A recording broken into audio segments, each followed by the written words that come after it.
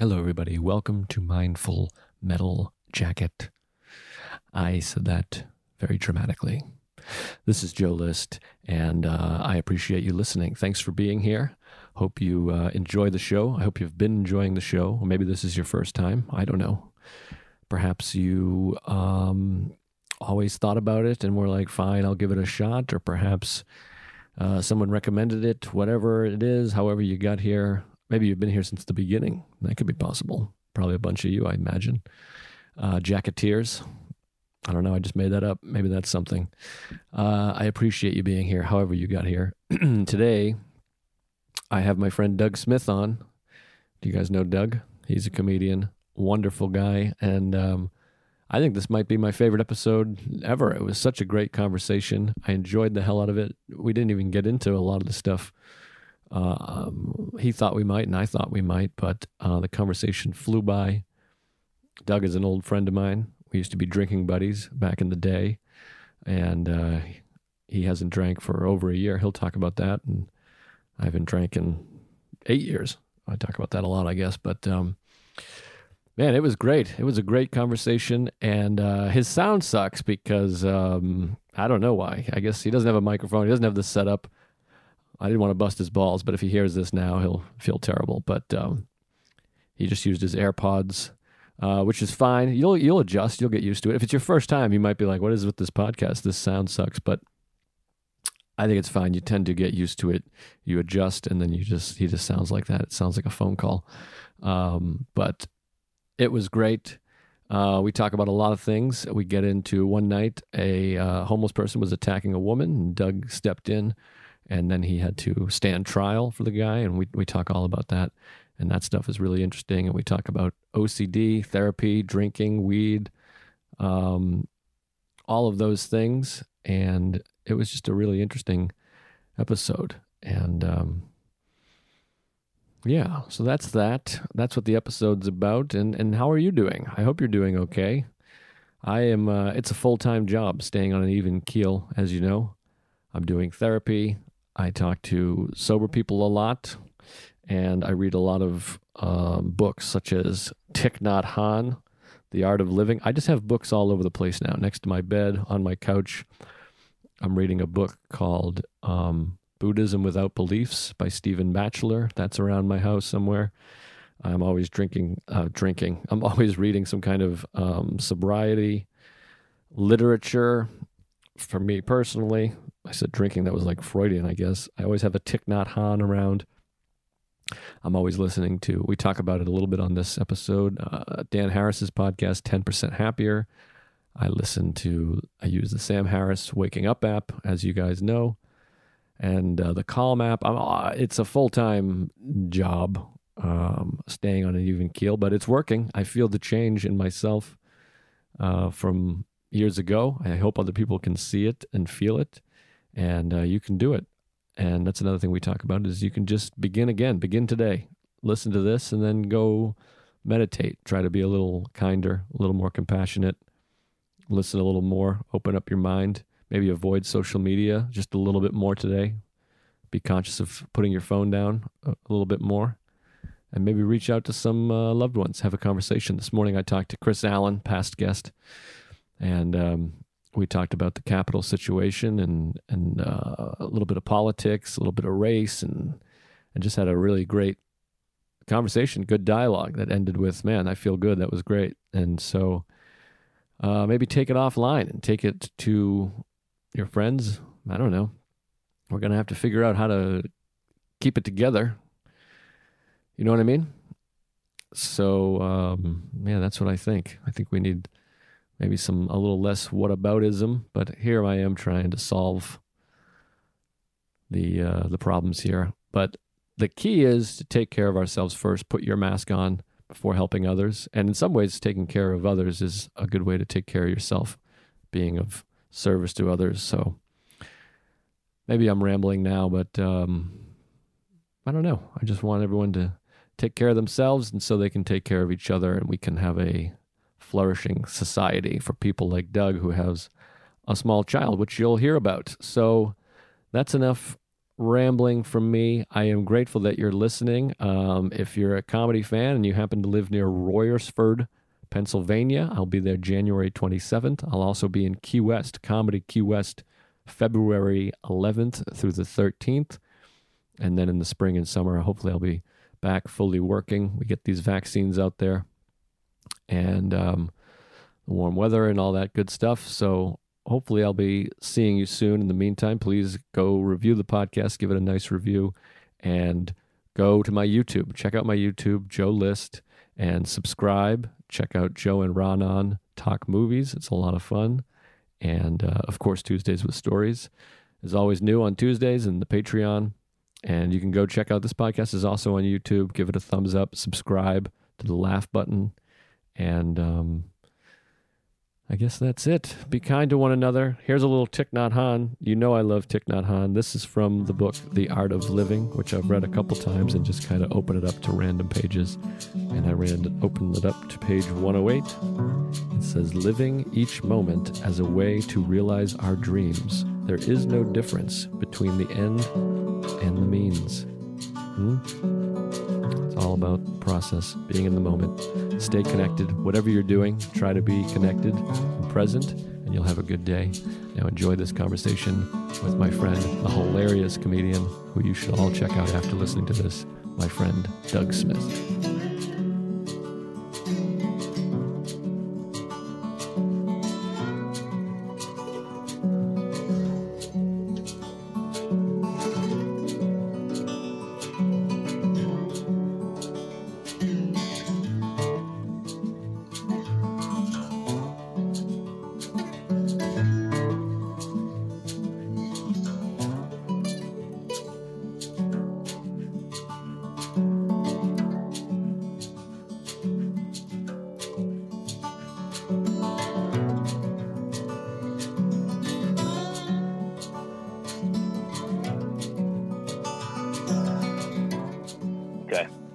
All right, here we are.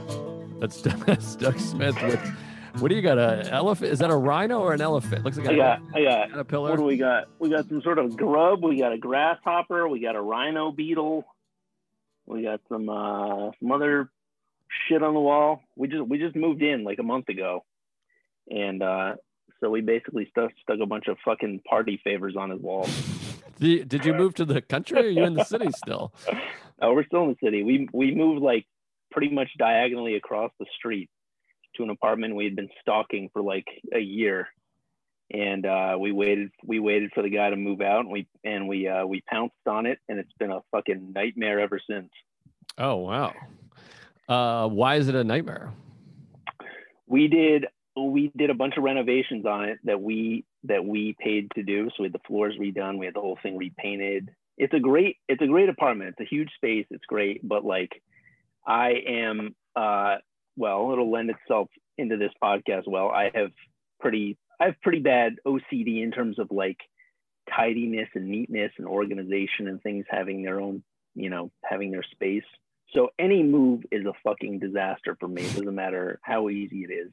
And this one, there was like just dealing with a revolving door of contractors and just, fucking plumbers clinking around and paint chips falling. It was like the Money Pit. It was like living in the movie The Money Pit. I was stuck in a fucking hole screaming my brains out. It was nuts. So the dust is finally settling a little bit now. Oh, okay. And a half later. I have a real soft spot, whatever you want to say, for the word disaster. Anytime somebody calls something a disaster, it's just one of those words to me that's just fucking hilarious to call. Because I think of, disaster, I think of like a tornado coming through and everything's destroyed and like, so the idea of a move being a disaster is really funny to me. It's just such a funny word. This was an emotional disaster for sure. Yeah. And I've just been a fucking monster all month. I feel like my family hates me because I'm just like, is this where this goes? This doesn't go here. Come on, let's get our shit together. I'm just like, I'm finally starting to ease off now, finally, since we've, got stuff unpacked and arranged. But like the first couple of weeks it was a low moment. So it feels like it's just, you naturally turn into a parent, your own parent, you turn into that person by having a kid. Like I was with my nephew all week, and even then I'm like, could you sit still for just 2 minutes? Just sit still. Like I don't get it. And it's hard to not turn into that because you want to have the compassion and empathy and all that bullshit. But it's hard not to be like, what the fuck? So is that a natural move for you? Yeah, I'd say so. I mean, I think my mom was so hyper organized to the point that we had a kitchen cabinet where you would open the door and she had, no joke, like probably 70 or 80 post-it notes lining the inside of the cabinet with just different tasks like scoop the litter box, sweep the garage, thaw the chicken, and she would take them off one by one and put them on the stove range as like reminders for herself to do things. Like that was her level of organization. Like all the picture frames on the wall had to be just right. We had a family friend who used to love to come over and just walk through the house, just knocking all the picture frames just slightly askew, and then just watch her walk through the house being like, what happened here? Was there what happened? Like just watching her lose her mind. So I feel like I definitely inherited some of that. And my dad was in the military, you know, so he had that kind of like, you know, when you're in the Marines and you're in boot camp, you know, you have to make your bed a certain way and everything has to be done just so. So I think between the two of them, I was just, you know, it was unavoidable. I never once had to be told as a kid to clean my room, ever. I was always like hyper tidy, organized. That's not a good thing, you know. Like a kid should be a kid. A kid should have, you know, fucking spilled juice on the floor and not give a shit, you know. And I was like the complete opposite. Interesting. So that's interesting because a lot of times people, and I think I grew up very similarly. My mother's house is still like, I was just up there, and everything's immaculate and cleaned and dusted and level and even. Very similar OCD, like the little towel on the stove, if it's just off a little bit, she's like, what the fuck? And it's like a physical reaction. But we just had Christmas, and she has this old antique Noel. I don't even know what Noel means, but I guess it's a Christmas thing. And it's like 4 big block letters, like little statues. And I would always turn them to say Leon as a kid, which is a joke that was on Home Improvement.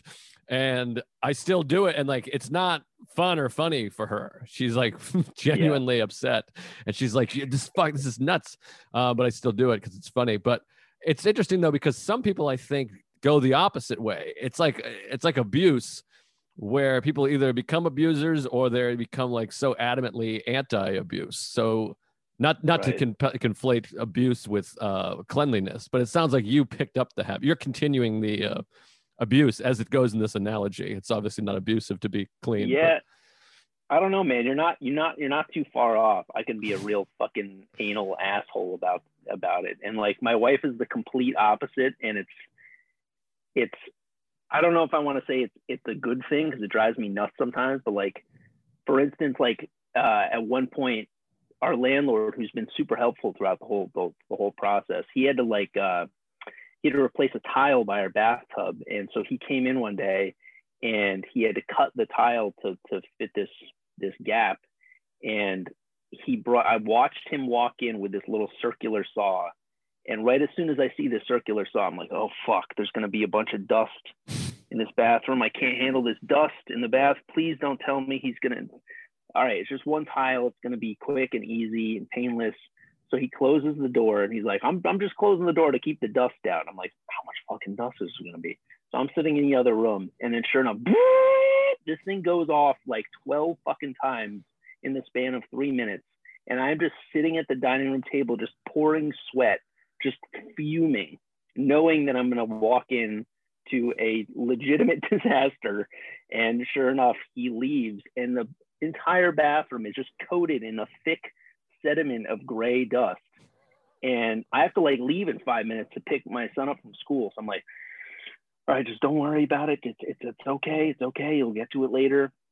But it's just like hanging over my head all day. And then I finally get him back from school, and I'm trying to like, you know, be engaged with him and be a dad and you know, play with him and just be present. And I'm just cannot stop dwelling on this fucking dust.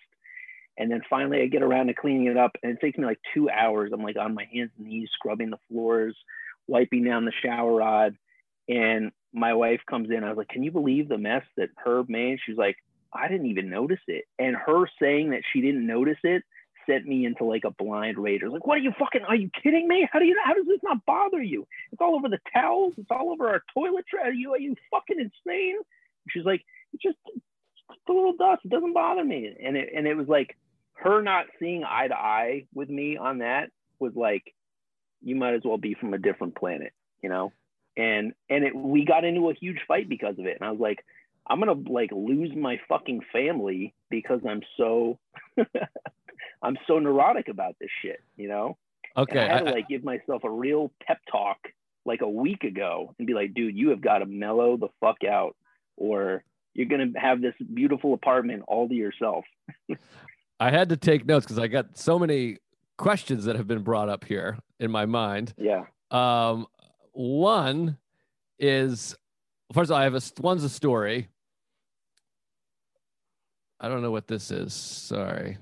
Is there a new also link I have to ask you not to go off on a tangent, because I was thrilled that you asked me to do this, because I've been listening to it recently, and I love it. I think it's great to, you know, normalize people's, not normalize, but, you know, people to talk about their neuroses and everything. Did anybody recommend me for this pod? Was anybody like, hey, you know who's a real basket case? You got to get Doug on, or did you just kind of have an idea that maybe I was? No, well, I thought of you because I remember talking to you a little bit about mental stuff years ago, where we were talking about something about your upbringing, and then I was like, it's weird because you seem so normal, and you're like, I wear a lot of masks, and I remember that you said something along those lines about masks, and so ever since then I've been like, oh, he'd be great. Plus, I want to talk about your famous instance of thwarting a robber and what how that worked, the courage to do that and all that stuff. So I thought it would be an interesting conversation, but I didn't realize you had this crazy clean the house shit. So I have a number of follow-up questions with this dust thing. Well, two is the story. Question one is, why doesn't he clean it? Isn't that his job? He makes the mess and then cleans after it. Is that not, am I crazy? Yeah, you would think so. I mean, he's like this, he's like in his late 70s. He's the landlord, you know, like it's not his job to do this stuff for us. He's just like a really helpful guy, and he's any task that we need done, he's like, well, I got it, I'll take care of it for you. So he's doing things that he's not required to do at all. He's being a help, but everything that he does is like completely half-assed, you know, like and like the basement, for instance. I had to go down to the basement the other day, and I couldn't find the light switch, and I felt like I was Clarice in the end of Silence of the Lambs. I felt like there was going to be a dude behind me in night vision goggles, because it was just like wall to wall, just weird shit. He's just like a total hoarder. And so like he asked me for a dustpan and brush, and he swept up a little bit of shit on the floor, but it didn't matter. It was just a cloud that covered everything. God, that's frustrating. So it was left to me. My notes are so bad. Oh, this is the other question. One is going to be a story that's going to make you fucking throw up. But so I guess that was the question, is like, what is it that when you leave knowing there's dust, what is the feeling? What do you think is bothering you that there's dust? Is it that it's not going to be cleaned, or you need it cleaned? Like, how is there any part of you that's like, that's no big deal, when I get home I'll clean it then? No, because part of it too is we don't have any like real storage set up in our bathroom yet. So all of our stuff, all of our toiletries are just out on surfaces. So there's just so many more places for dust to settle and collect. So I knew I was going to have to wipe down each, you know, tube of toothpaste, each toothbrush, each bottle of lotion, everything one at a time. And just knowing how long it was going to take me to do it, and also knowing that my wife wasn't going to do it because she doesn't give a rat's ass about that stuff, you know? So like, I know, and I have this running thing in my head that sucks, but it's very easy for me to feel overwhelmed by things and feel like everything is falling on me and that I have to take care of everything. So, but you're right. I mean, it's something that I talk to my therapist about all the time is like, what's the worst case scenario? What if you never cleaned that bathroom? What if the dust was still there now? Would it kill you? No. Would it harm you in any? No. It might make you a little like unnerved, upstairs, but it's not harming anybody or anything. It's just my personal preference for cleanliness. And it's almost like I feel like life in general, you have so little control. Horrible things can happen in any given instance. So I feel like any minor area of life where I can have control, that, the bathroom dust situation being one of them, it's like, okay, I don't have control over any other elements of my life. I don't have control over when any of my loved ones die. I don't have control over when I die. I do have control over how clean the bathroom is. And that's something I can handle to try to make myself feel better. But it doesn't. I think it will. I think it will alleviate that, but it doesn't. And the thing with cleanliness is, as soon as something is clean, especially when you live with other people. I have a wife, a kid, and I have 3 cats too. Ooh. As soon as something is clean, it's immediately being undone, Like it immediately starts to depreciate in cleanliness. Well, there's an old adage that I've probably said on this podcast before, so maybe you've heard it, but I try to keep in mind, but I'm like, anytime you are suffering in life, you can stop and ask yourself, what am I trying to control right now? And it's almost always something. That's why you're either anxious or angry or upset. You're trying to control something. In this case, your house being clean, which is difficult. Is Alan your therapist? No, he's not. Because it sounds like Alan. That sounds very Alan-y. To accept your worst fear. But yeah, I have a very similar thing where I feel like, and I'm working on it, so I'm improving a little bit with it, but I have this thing too, where when, we're about to podcast and I got a late start because I was having this long conversation with a friend of mine. And then, so I was eating a bagel and then you were like, hey, send me the email. And I was like, oh shit, it's like 11:55. And I was like, I have to clean up this peanut butter, like the peanut butter jar was out, the knife was out. And I was like, just go record. And I was like, I won't be able to record knowing that this plate and knife and peanut butter jar are out. But in reality, I'm like, just record the pot. Like somehow I feel like my life is out of control if I have an open peanut butter jar sitting in my living room, where I could just do the podcast and then go get it. And I also have this feeling of like, if my wife comes in the house and there's just a peanut butter jar, she's gonna be like, I married a piece of shit. He's a loser. Everybody hates me. And it becomes this huge fucking attack on me. I'm a failure because I didn't put away a peanut butter jar, which will take 10 seconds, which I did do. I didn't leave it out there. But so I relate is what I'm saying. That. Yeah, I get it. I totally get it, man. And you know what? I actually have the same fear too. I think if I don't take care of this, somebody's going to be mad at me about it, because that is how I grew up. Everything, the sink was never left with a single dish. At the end of the night, the sink was clean. There was not a single dish left in the sink. The countertops were clean. And like, if you fucked that up, you would hear about it, Like I said, my wife is the complete opposite. I could leave a fucking dead rat in the sink and she wouldn't even notice, but in my head, I think, well, I have to do this because this is just what you're supposed to do. This is what being an adult is. You're a neurotic mess trying to just tidy and organize and clean up after yourself all the time. And it doesn't work. It really doesn't make a difference. It sounds like we both have our mothers in our head, basically. Like our parents are living in our head being like, you got to clean up that mess. There's a Post-it note on your fucking skull that says, hey, clean up this dust. Or else your life will be shit. It's a weird self-criticism, I think, probably. But I just want to tell you this too. I had a thing recently where my wife and I have Sarah, Sarah, like we have a downstairs basement apartment office now, and there's a bathroom down there. And there was some kind of sewerage issue in our entire building, which is 4 apartments. and the shit, everyone's shit, all 4 apartments exploded out of the shower of our downstairs apartment. So I went down there, and like, I'm similar to you. And I went down there, and like, there's like a mushroom cloud of feces all in the shower, just like pieces of shit, diarrhea all over the place. And I almost threw up. Like, I was like almost barfing. And I just thought, you have this dust. I'm like, what would you do if there was shit everywhere? I had to call my landlord, and it was similar though, where I was like, this is insane, and I had to just go upstairs, and we sat there, and I was like, all right, he's cleaning it because he's a good landlord, and that's his job or whatever. But yeah, I guess I just bring it up because I was just listening to your story of dust, and I was like, well, how would you feel about your neighbor's fucking fecal matter in your bathroom? I would chain them to the bathroom stall and burn the place down. That's what I would do. No brainer.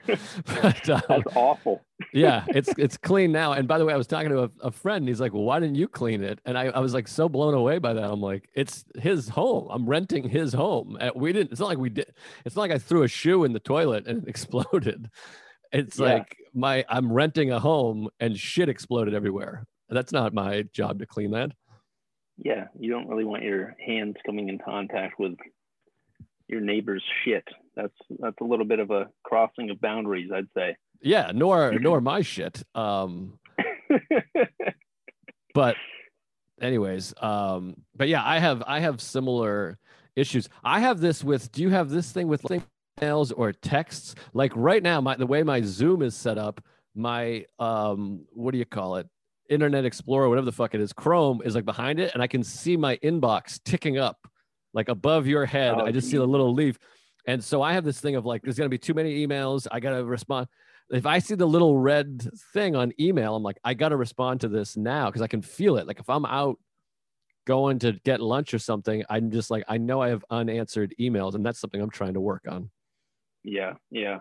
I mean, yeah, it sucks that we live in an age where people think that they have access to you 24 hours a day, and if you don't respond to something, I've been guilty of it. I've been guilty of texting or emailing somebody, and especially if it's somebody that I know is on their phone all fucking day and they don't respond, I take it as an insult. Exactly. It's like, why am I'm just being ignored here? What the hell's going on? But in actuality, like you have the right to get back. It's almost like you can get back to something right away in a half-assed way, or you can, like, especially if somebody's asking you something that requires a bit of thought or a measured response. Like it's okay to wait an hour. It's okay to wait a day to thoughtfully respond to somebody. But we're like programmed now to you have to. It's almost like you feel like you're on call all the time. Like anybody could just hit you up at any given moment, and you have to. That's how I feel. I mean, I feel like an impetus to respond anytime anybody hits me up with anything. Yeah, and it's like a tennis match where I just feel like I have to be like, yeah, because I'll see on the fifth, and I shoot it back because I'm like, I don't want the ball on my side of the court, and then it comes back again. You're like, fuck, and a lot of times you have this feeling of like having to have everything done. I think a lot of times I listen to all these psychology podcasts and read all these books constantly now, but I think a lot of times people live as though life is something that's going to happen in the future. Like once I have all my emails answered and all the dust has been cleaned up and I've finished all my Post-its, then I'll really start to live. But it's a continuous thing. It keeps coming, which is frustrating. Absolutely. Does your anxiety, OCD and stuff, does it ever manifest itself physically? Because that's what I have. Like I have a toothache, my stomach hurts, I shit blood, you know what I mean? Like my eye twitches, whatever it is. I mean, do you have that? Like, how does it manifest? Do you have chest pains? Do you shake? What goes on over there?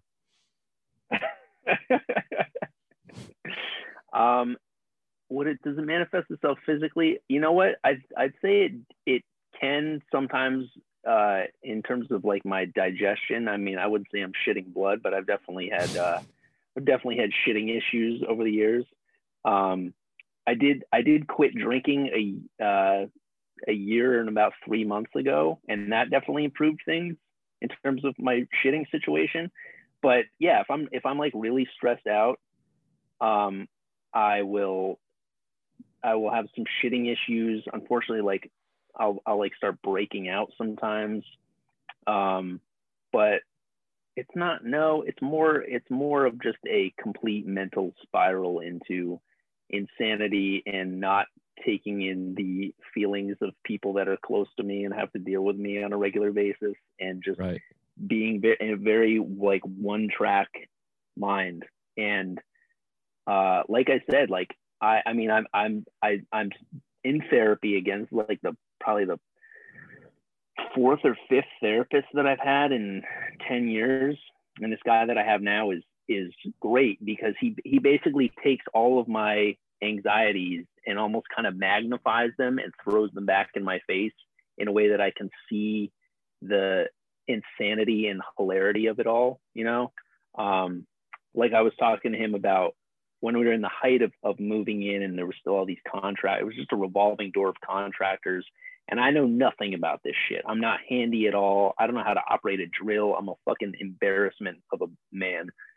And so like, Same. I was like, I just feel like I'm completely out of my element here. These guys are just going to come in and just name a fucking price, and I don't even know how much things are supposed to cost.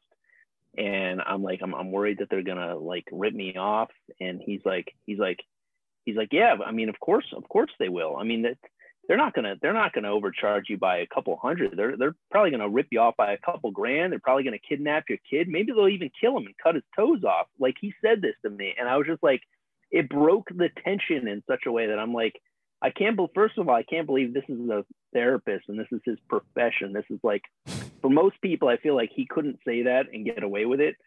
But for me, it works, because I almost need things to be blown out of proportion in a way for me to realize that I don't have to fret so much. I don't have to worry about worst case scenario all the fucking time. And that worrying about worst case scenario doesn't stop it from happening, you know? Interesting. Yeah. So that he sounds a lot like my therapist, who's like that. He says like, "You're a pussy, fuck you," and he swears and stuff and calls me a pussy.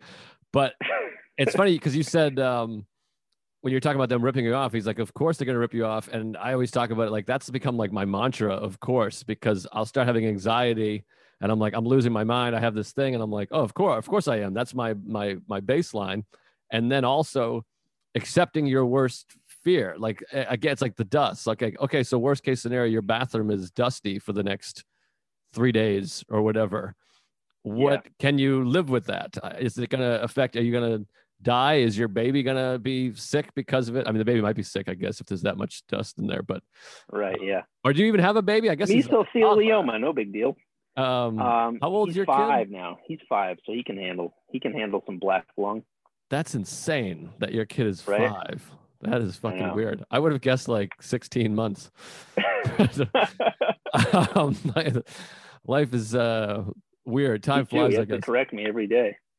That's insane. I forget what I was going to say. Oh, somehow that reminded. This might have nothing to do with anything, but I remember watching an episode of like Cops or something, and the cop was talking about how he pulled someone over and he's like, "Do you have any alcohol in the car? Do you have any cocaine in the car? Do you have any wild animals in the car?" And the reason they ask that is to see if the person if they break and kind of laugh or smile or acknowledge it. If they keep saying no, it's more likely they're lying. Like if they're like, no alcohol, no. And then you're like, any dead hooker? No. A normal person would be like, no, I don't have any. That's crazy. Right. I don't know if that has anything to do with anything, but I just thought of it when someone like matter of factly is, no, I have no wild animals in my car. But it reminded me of that in that the therapist throws out some crazy examples and it makes you kind of break and be like, okay, I see what's going on here. Instead of you being like, yeah, he could. It might cut my kid's toes off. If that makes any sense. Yeah, because I feel like in the past with therapists, when I'm talking about my anxieties, they'll try to be very understanding and be like, yeah, I understand, contractors can rip people off, and I know it must be very stressful, but it's almost like, me personally, I mean, it's it's a varies case by case, but me personally, I feel like that doesn't work for me. I almost don't really want somebody to sympathize with me too much, because I don't want it normalized. You know what I mean? I want to I want to get out of this kind of hellscape that I feel when I'm going into that headspace. So to have somebody kind of point it out as ridiculous really pulls me out of it in a way that I need. And I haven't found it until I found this therapist. And it's great. It's like exactly what I need. Again, I have two thoughts. One is, acceptance is the key to everything. To kind of accept that you feel that way, that you to first like accept like, okay, I have OCD or I get freaked out if stuff is a mess. And then once you accept it, people I think conflate or confuse that, like they think accepting means like not changing, of like, okay, I've accepted this, so I'm just going to be this way. But that's not the case. Like you can accept something and still want to change it. Like you can accept that your wife is mad at you, but it doesn't mean you're like, great, my wife's going to be mad at me for the next 50 years. Like you accept that she's mad at you now and then it worked to improve it. So you can accept that you have anxiety or OCD or neurosis. And then that's like the first step in improving it and changing it for the better. Sure. But I also want to bring up, so you quit drinking, and maybe we've talked about it a little bit. So over a year ago, and are you getting help to quit drinking, or you just decided to stop cold turkey? No, I didn't even make a conscious choice to quit. I had been drinking every day since I was 17. So, I mean, you know, we can open up a whole can of worms here. When you were talking about me saying, have you ever had a quote that you said back to you and you're like, yeah, Christ, I said that? When you said when you said that, I said I wear many masks. I would have been like, man, I'm never talking to this guy again. This guy's a fucking creep. But I started drinking. My mom died when I was 17, and so I started drinking like shortly after she died. And I drank pretty much every day up until a year ago. So I had like a solid 20 years of drinking every day, and there were definite periods where it was problematic. I'd say when I first moved to New York, I was definitely an alcoholic, because I would drink like at least a 6-pack a night, and I never got hungover. But I would, at like 5 o'clock in the afternoon, start to get like shaky hands. I would start to get those delirium tremors. And that's almost scarier. You know what I mean? It's almost just like coursing through your bloodstream all the time, so that you go through withdrawal. And it wasn't even necessarily like I'm doing this for fun. It's like this is just maintaining a base level for me at this point. But the last couple of years, it was just like, you know, at the end of the day, because I'm basically the stay-at-home parent, my wife is working full-time. So at the end of a long day, it's like that was kind of the signifier of being off duty. You know what I mean? Like, I'll have a glass of wine, I'll have a beer, just enough to get tired and bloated and spend money, you know? And I'd been feeling like kind of, like I said, just kind of feeling bloated and having gross shits and everything. And I thought, I've tried everything else. I've tried all kind of weird diets. I was gluten-free for a month. I was vegan for a month. Nothing worked. And then finally I thought, the one thing I've never given up is booze. So I was like, let me take one night off. I think I can take one night off. And I did, and I had an amazing night's sleep.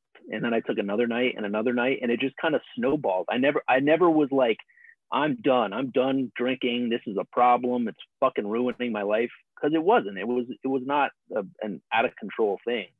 I just kind of decided to wean myself off, and then, you know, here we are a year and 3 months later, and I honestly don't miss it. I really don't. Because I still smoke weed. I knew there had to be some kind of catch. Yeah. Something's missing here. No, okay. Don't give me too much credit here. The mask thing, that's funny, because we were drinking. I mean, we were on the golf course in Queens, which the par 3 thing. And right. I think we would go out there and just fucking get ripped and smoke weed. Remember, there was the guy in the golf cart. Sure, yeah. He's still there. The guy who show you pictures of his kids and sell you loose joints at the same time. Yeah, so if anyone lives in New York, you can go to this par three. It's out by the tennis center and the World's Fair and all that stuff. And there's a guy that sells booze out of a cooler in the golf cart, and he sells you weed at the same time. So we would go out there and get all tuned up. And this has nothing to do with anything, but I think it was you got livid, and it was my fault. You and Matt had a show, and we were taking do you remember this? We were taking the train back to the city. We are going to be late. We are all fucked up. And I kept saying, you guys were kind of bickering about getting there and being on time. And I kept saying, don't take this train. You got to wait for an express, because the express is like two stops. And we let like 3 trains pass. And then finally we realized there is no express running back. Like, it doesn't work that way. There's no express train running into the city at that hour. And so we just sat there for like an extra 15 minutes, and you guys were already late. And it was like totally my fault, and I felt bad. But Jesus Christ. See, that right there. I mean, I remember how wrecked we used to get playing golf. Couldn't even swing the club by the back 9. And the idea of actually going to do a show after that is insane. The amount of show, I mean, I'm sure you did too. The amount of shows that I used to do wrecked, where it's just embarrassing. It's embarrassing that I actually took a microphone out of a stand and subjected people to God knows what. I mean, there were some times I would get off stage and get home and wake up the next morning and be like, I don't even know what I did at that show. I have no idea. Yeah. 100% all the time. And I remember thinking too, because I was drinking a lot then. I remember thinking, like, these two are idiots. They have a show tonight. I was smart enough to not book a show. Yeah. We were going golfing in the afternoon, fucking morons. But of course, I was just going home to get more blacked out drunk or whatever. But anyways, you were drinking. And I think we were talking about your mother when you said that thing, because I must have asked you about where you were from. I think you're from Connecticut. Is that right? You grew up right in Connecticut? Yep.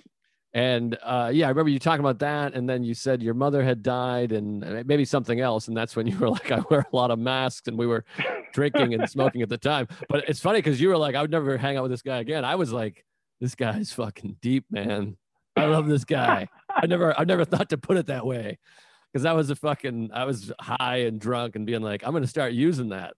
And I'm sure I was like 6 weeks. I was at parties being like, I'm wearing a mask right now.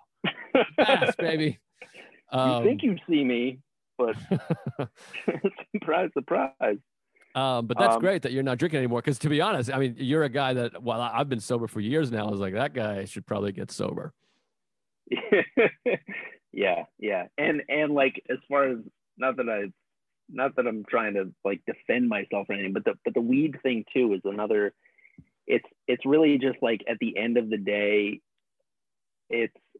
and I think I've talked to other parents that feel this way. It's like when you're with a kid all day, and your workplace, so to speak, is the home.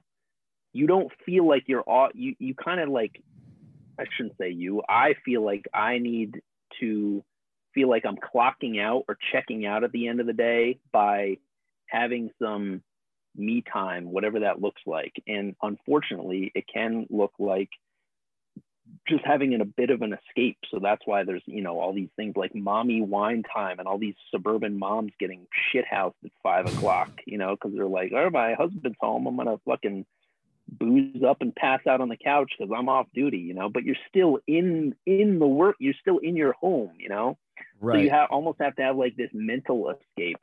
So for me, it's like, I'll smoke a little weed like at the very end of the night, it's not like an all day thing like it once was.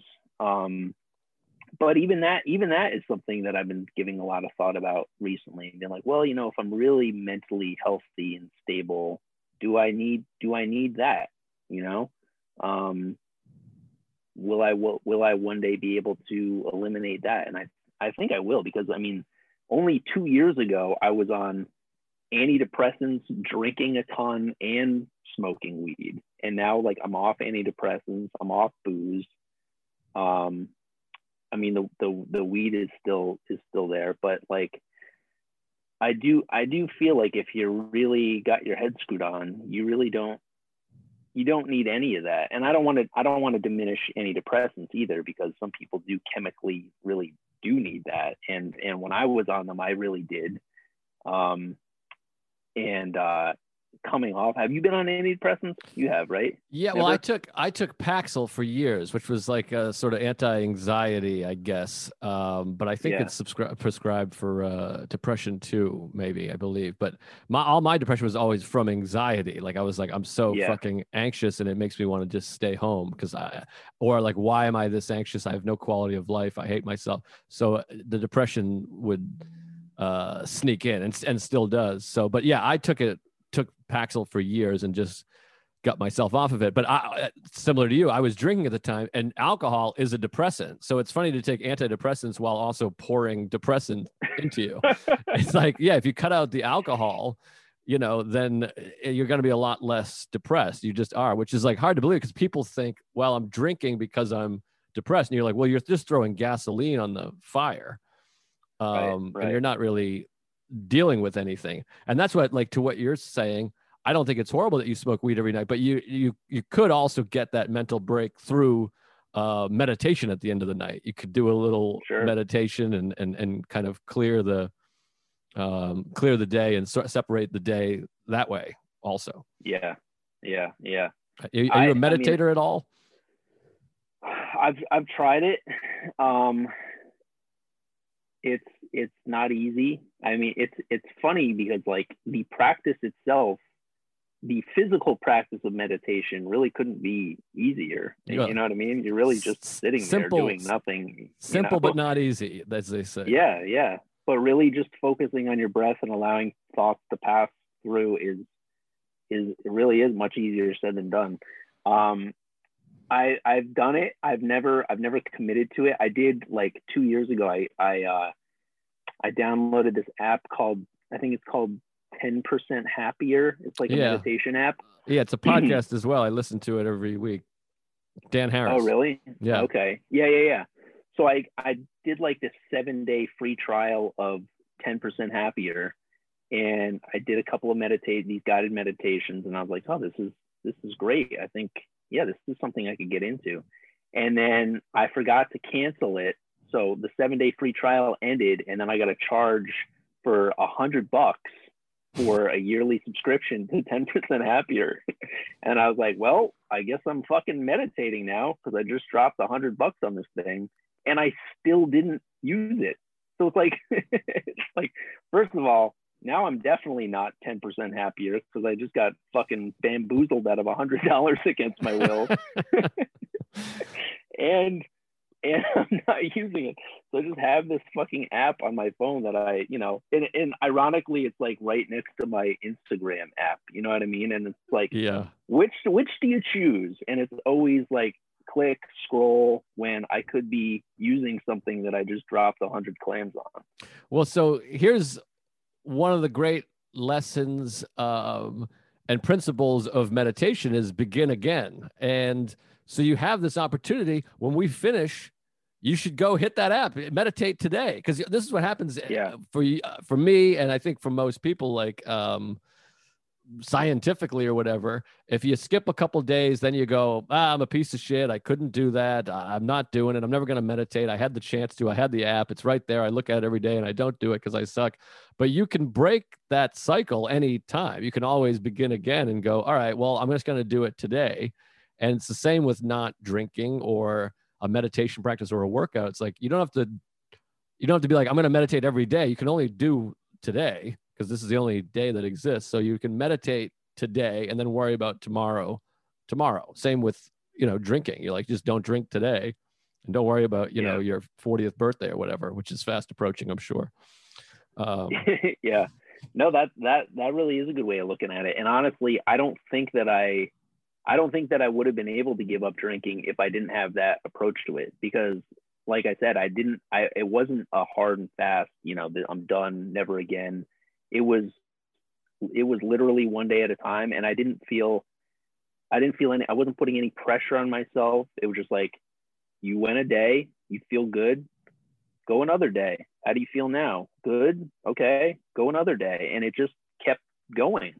And I also waited like a good 6 months before I told anybody. Yeah, that's important. My wife obviously knew, but I didn't want to like because when I went vegan for a month, I thought that I was committed to that. And I told everybody like 2 weeks in, I was like, I'm done with animal products. This is the way to live. And then a month later, I caved and looked like a fucking schmuck. So like, yeah, with drinking, I didn't, shoot my mouth off for a good like 6 months. And then slowly I was like, yeah, I haven't drank in almost in half a year. And people that knew me really well were like, what? Really? Yeah, that's always a weird eye-opening experience. I always talk about that when I got sober. Like, I got sober 3 days after Christmas. For Christmas 2012, I got all alcohol. That was like the only gifts I got. My whole family got me like nips and a handle and a bottle, and it was like this thing of like, I guess I'm the alcohol guy. And the same feel like when I was drinking, but like there'd be a night where I wasn't drinking. People were like, "Hey, where's your drink? How come you don't have? Where's your beer?" I'd be like, "Oh shit!" You have that moment of like people look at it as like alcohol is like an extension of me. It's like if I didn't have my glasses on and I went to a party, people would be like, "Hey, how come you don't have a Bud Light? What's going on here?" Or Jaeger Bomb or Captain Coke. I don't want people to think I'm a pussy drinking Bud Light. Like a fucking nerd. But you kind of realize you're like, oh, this is what I've been identified as. I'm this guy.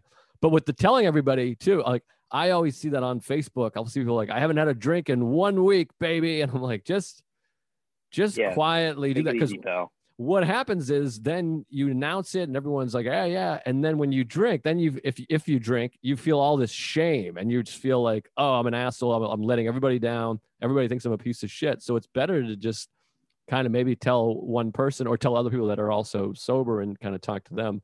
But I do think those big grand announcements are always just, they set you up to feel like a failure later. When people do that with like, I'm moving to LA and they have a big party. And then 3 months later they come home and they're just like, I couldn't do it. I'm a piece of shit, whatever it is. Yeah, absolutely, man. You got to keep that shit close to the vest. But that's great that you're sober. I do want to talk about your incident. And I'm sure you probably always talk about it and you don't want to be identified as the fucking fought a homeless guy, but I want to know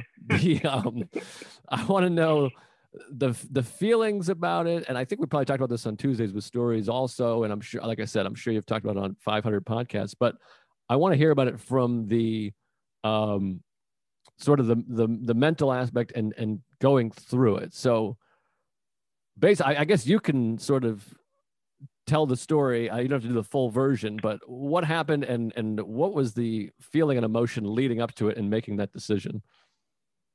So it was 2011. And I was leaving Cabin, which was a show that was in the East Village that, it was like a major hang spot every Thursday night. It was a killer show and it was always packed, and it was like the place to go on Thursday night. So I left Cabin and I was heading back to Brooklyn. I was heading back to Park Slope to have a drink with our buddy Matt Wayne. And it was like 10 o'clock at night on a Thursday. And I went down into the 2nd Avenue station and there was a woman screaming and nobody was paying any attention because, people, it's New York, people don't give a shit. And she kept screaming and I glanced over and I actually, this was one of the few nights that I wasn't drunk. I maybe had like 2 PBRs, but I was of sound mind. I didn't have that, I wasn't full of liquid courage or anything.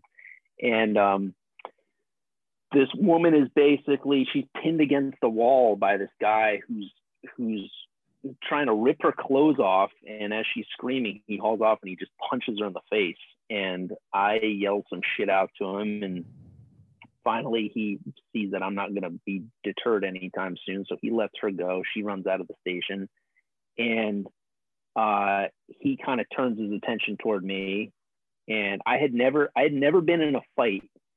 And all that year, I just turned 38. I was like 28. And it's ironic because I had been like kind of talking all that year of like, I can't believe I'm 28 years old and I've never been in a fight. Like, how do I know what I'm made of? I've never gotten punched in the face. I've never punched anybody in the face. I need to get punched in the face to see what I'm made of. I need to get in a tussle, That sounds like a drunk person talking, by the way. That's like the most common drunk conversation of like, punch me in the face, bro. Yeah, I can take it. I know you love me. So like, I I was like, I did have the thought of like, all right, this guy's coming toward me. I could either run away or this is a perfect opportunity to see what I'm made of. So he comes toward me and I'm telling him to back. I'm like, back the fuck up, man. Back the fuck up.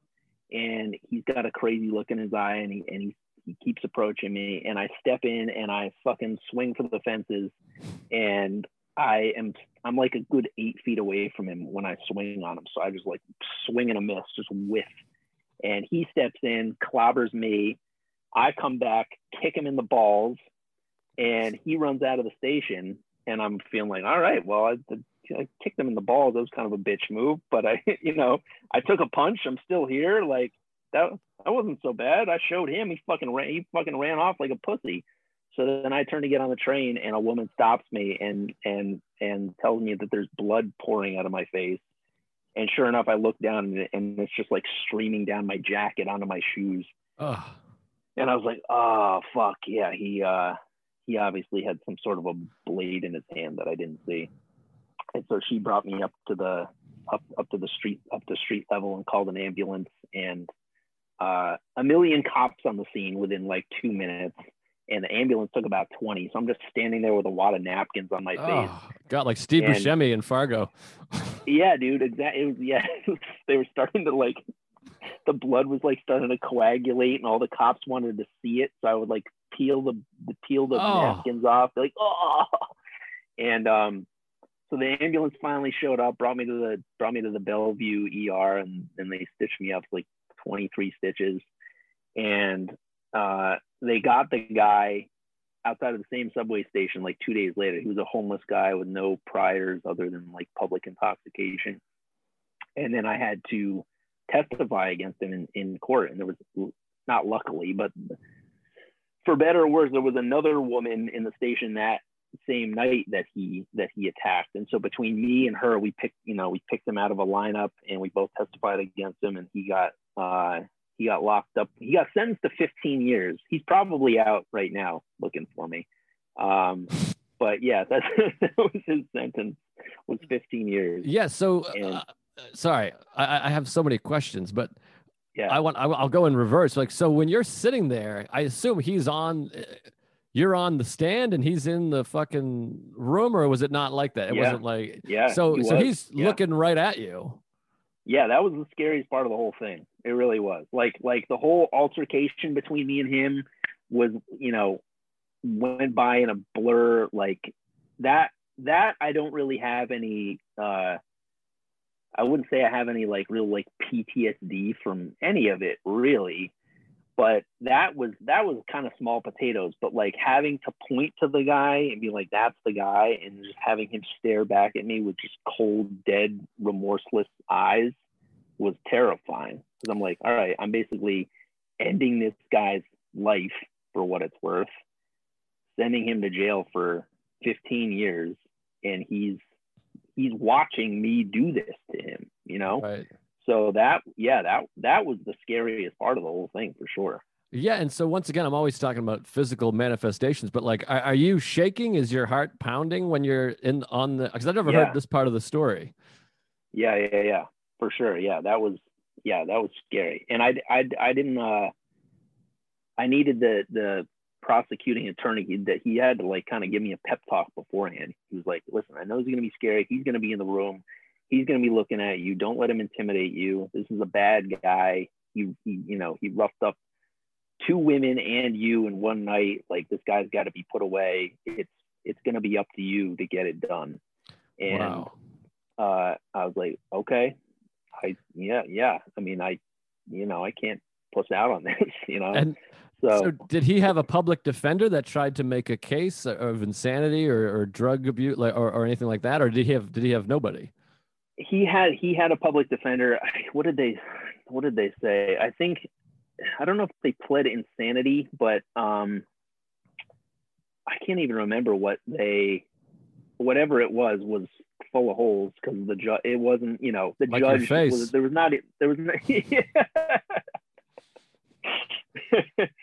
hey yo, it was a no-brainer for the judge. She was like, okay, yeah, you're done, man. So I always think it must be crazy for those public defenders to get these guys. And it's just like, all right, well, there's really nothing we can do for you, man. And you fucked up your fingerprints. Or so they found the box cutter. It was a little like razor blade, like that you slip into a box cutter. So they found that as well with my blood on it, his fingerprint. I mean, it was, you know, the evidence was astounding. So there was no chance for him to get out of this.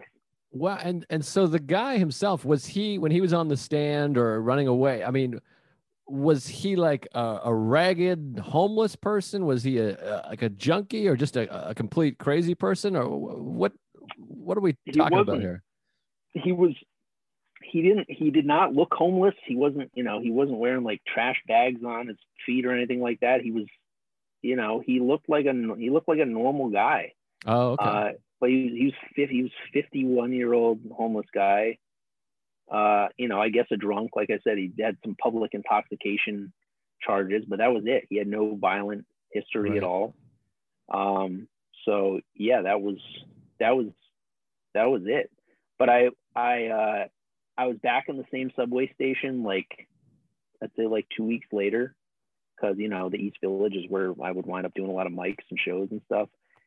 And I think that was good for me to like kind of get back on the horse in terms of like not avoiding that subway station, you know. And I lost a lot of blood on that mezzanine there too. So it wasn't on the platform. It was like right as you swipe your card to go down the stairs to the platform. I lost a lot of fucking blood on that mezzanine area, and I looked for it, and they cleaned it up well. There's no evidence of it at all. Yeah, they must be good at that, because otherwise there would be blood all over the fucking city. Yeah, right. No one would move here. What was the Second Avenue stop? Yeah. Wait, so I interrupted. Sorry. So like, yeah, like I wouldn't say that I had any real like PTSD from it. Like I was able to go in and out of that station, no problem.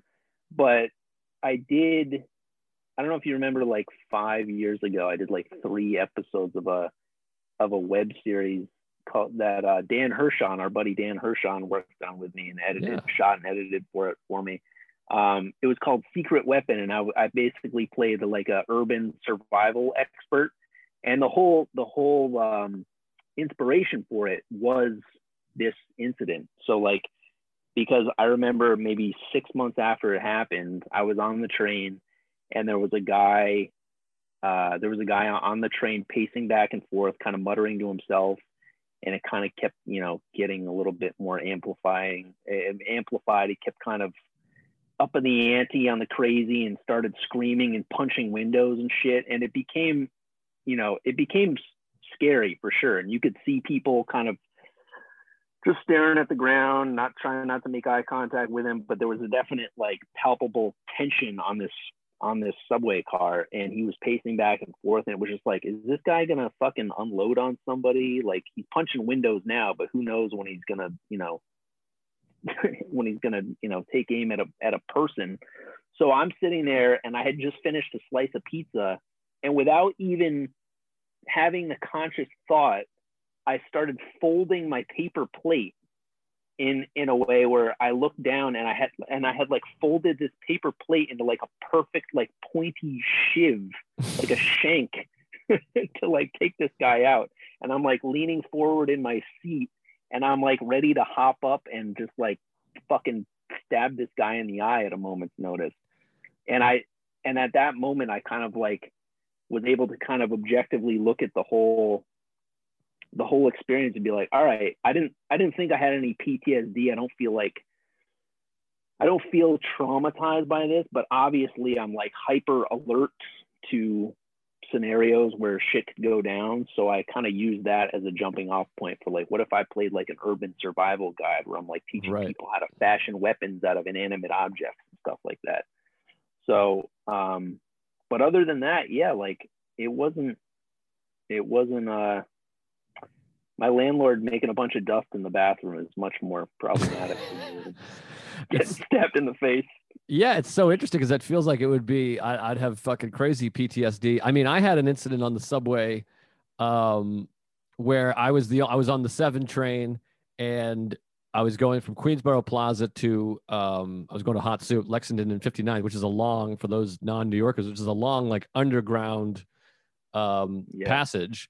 And I was on the last car, and it wasn't late at night. I was on my way to a show. It was like 7:30, and it was me, and there was like a guy, obviously some kind of junkie or wino or whatever, like passed out on the end of the car. And I didn't think anything of it because it was just like looked like some kind of homeless person or just someone that had passed out, like not unlike us in our drinking days. And then a group of like 7 or 8 teenagers got on the train at Queensboro, and they were, you know, rabble rousers and whatever, jumping and yelling, and they were screaming at the guy. And it's a long passage that it's probably like relatively long, like 4 minutes. And they started like hawking loogies on the sleeping guy and screaming like, "Wake up!" and just like spitting on him. And so my heart rate starts going up because they're just like fucking with him. Obviously, they don't give a fuck about this human being. And so I'm just like staring at my phone. And then one of the kids is like, "Hey, fucking look over here." And I didn't want to. I knew they started to engage me. And now I'm just like praying. And there's nowhere to go because I'm on the last car and it's just us. And there's 7 or 8 of them. And then one guy was like, "Look up at me or I'll kill you." And the other guy was like, "If you look up, I'll kill you." And they kind of started yelling at me and calling me a fucking when you whatever. Wish you were a chameleon, you could have one eye doing one thing while the other eye. Yeah, it was just like, it was horrible. But then everyone's like, "Dude, you should have just punched one of yada yada." I'm like, I can't beat up. And I've been training in mixed martial arts for a little bit, so I have a little more knowledge. But I'm like, I'm not going to beat up 8 people. I don't know what situation you think is going to happen that me, Joe List, is just going to fucking tune up a bunch of people. Right. They were probably like 18 or 19. And eventually we got to the stop and they didn't do shit. They were just screaming. But anyways, I got off the train, like my fucking heart was pounding and I was like, God, that was horrifying. And I'm like, I'm not getting on the last train car. I want to have an out. And I'm always like conscious. I won't get on an empty train car either. I'm like, I'll go to where there's at least a few people, which is ironic now with COVID. Now you want the empty train car, I guess. But anyways, it was a traumatic moment. And I had that feeling of like, you have that fight, flight, freeze feeling of like, okay, I guess if they do come over here, I guess I'll do my best to engage one of them. But I don't know how I'm going to beat up all of these people. But anyways, my point is I would feel traumatized from that, but I guess you won the fight. I mean, you got a good kick in and he left, and a sexy scar out of it. So I guess you were victorious. It was the best thing. It was the best thing to happen to my. I mean, that's the sick thing about being a comic too. Is like any sort of crazy shit that goes down, your immediate first thought is like, is this a bit? You know? And right. I remember having that thought standing on the street, bleeding all over my shoes. You know, I'm like, well, I guess I'm going to be talking about this for the next couple of months, you know, and then. And here we are years later. Yeah, it wound up being, you know, I told the story on This Is Not Happening, and it was, you know, it was a huge boost for me. So honestly, I don't look back on it in a negative light at all. You know, if anything, you know. Scar's starting to fade a little bit. I need to find the guy and have him tune me up some more, re-up my street cred. I think I recommended you for that show. Did you? By the way, I pushed it on Ari. I was like, you got to get this guy. Yeah. Oh, holy shit! I got his big ugly. His big ugly dumb ears. So whatever that was worth. And then he said you weren't as great as I said you would be. So I don't know. That part I made up. I don't want you to take that. I'm only that part is a joke. But. So this is last question. We got to wrap it up here. But did you ever communicate with the woman at all? Did she ever find you, or vice versa? No, she didn't. So I don't know if she was. I don't know what to think about that. I don't know if she was a tourist. I don't know if she was foreign. I don't know what happened to her. But she ran out of the station screaming. I mean, she got clobbered a couple of times, so she took off, and then she never filed a report against him or anything. But there was that other woman who he attacked like just a few minutes before I got to the train station. Wow. So, but if it wasn't for me, I mean, if he hadn't carved me up, he'd still probably be out. You know what I mean? Like he would have gotten a slap on the wrist at the best. So, you know, is a dangerous guy. I mean, clearly he just kind of snapped that night, you know? Right. If he had really no criminal history at all, and then suddenly out of nowhere, he's just fucking going nuts and trying to rip people's clothes off, and, you know, he's got a blade on him, like, he just kind of totally snapped. So in a way, I think it's a good thing that he did what he did to me, so that he would get locked up for at least for a little while. Right. Wow. Well, good for you. And you should learn some fighting skills. Learn the jab. You can't just throw your haymaker. You gotta jab a few times to measure the distance, and then you can kind of get a feel for where he's at and create some distance, and then you reel him in with that jab, and then you come across with the big one. Yeah, the ball kick. That's what I replay the most in my head. I'm just like, oh my God, I kicked him in the balls. What a fucking bitch move, you know? Well, you got to do what you got to do to survive. But it's amazing because I think everyone puts them in that scenario of what they would do. Would they take action? So you did it. So you can live your whole life knowing that you took action in that situation. So now I never have to do it again. I see women getting attacked all the time now, and I was like, yeah, you did your piece. Well, man, it was great to see you and catch up. I really enjoyed it. Maybe we'll do it again because I'm sure there's a lot more we could dive into. We didn't even get into your mom passing away, really, which I would have loved to have done a deep dive. I feel like we didn't get into that or the Jehovah's Witness stuff either. But I guess that's for another time. We got to do a part 2. Maybe we'll do another one. Let's do another one soon, man. Thanks a lot. Plug some stuff. Tell everybody where they can find you and all that good stuff. Well, I was laughing the other day because I was listening to your episode with Carmen Legala, and you were like, plug your podcast. She was like, I don't have a podcast. You're like, are you fucking kidding me? The only comments about a podcast? And I was like, right here. Me neither. Why don't you and Matt do a podcast? I don't know. We had something in the works like a year ago, and then something came out that was like the same thing that we had thought of. So we're like, all right, that's dead in the water. But we definitely should. So yeah, I mean, I guess now just, you know, follow me on Instagram, Who Doug Smith. Check out my YouTube channel, Doug Smith Comedy. I got a bunch of that web series that I was talking about is on there, and a bunch of other stand-up clips and other shit is on there. Hopefully I'll get my head out of my ass and get a pod going soon. Yeah, it's pretty easy. I mean, this was it. We just did one. Yeah, right. But man, my hats are off to you, man. I don't want to sound like I'm slurping you off too much, but you have been like a content making machine since quarantine started, and it's really cool to see. Oh, thanks. Impressive. Well, yeah, I mean, it's hard because it's like there's not much stand-up. I'm trying not to do much because everyone's like, the best thing you can do for society is to stay home, and I'm like a lazy person, so I'm like, great.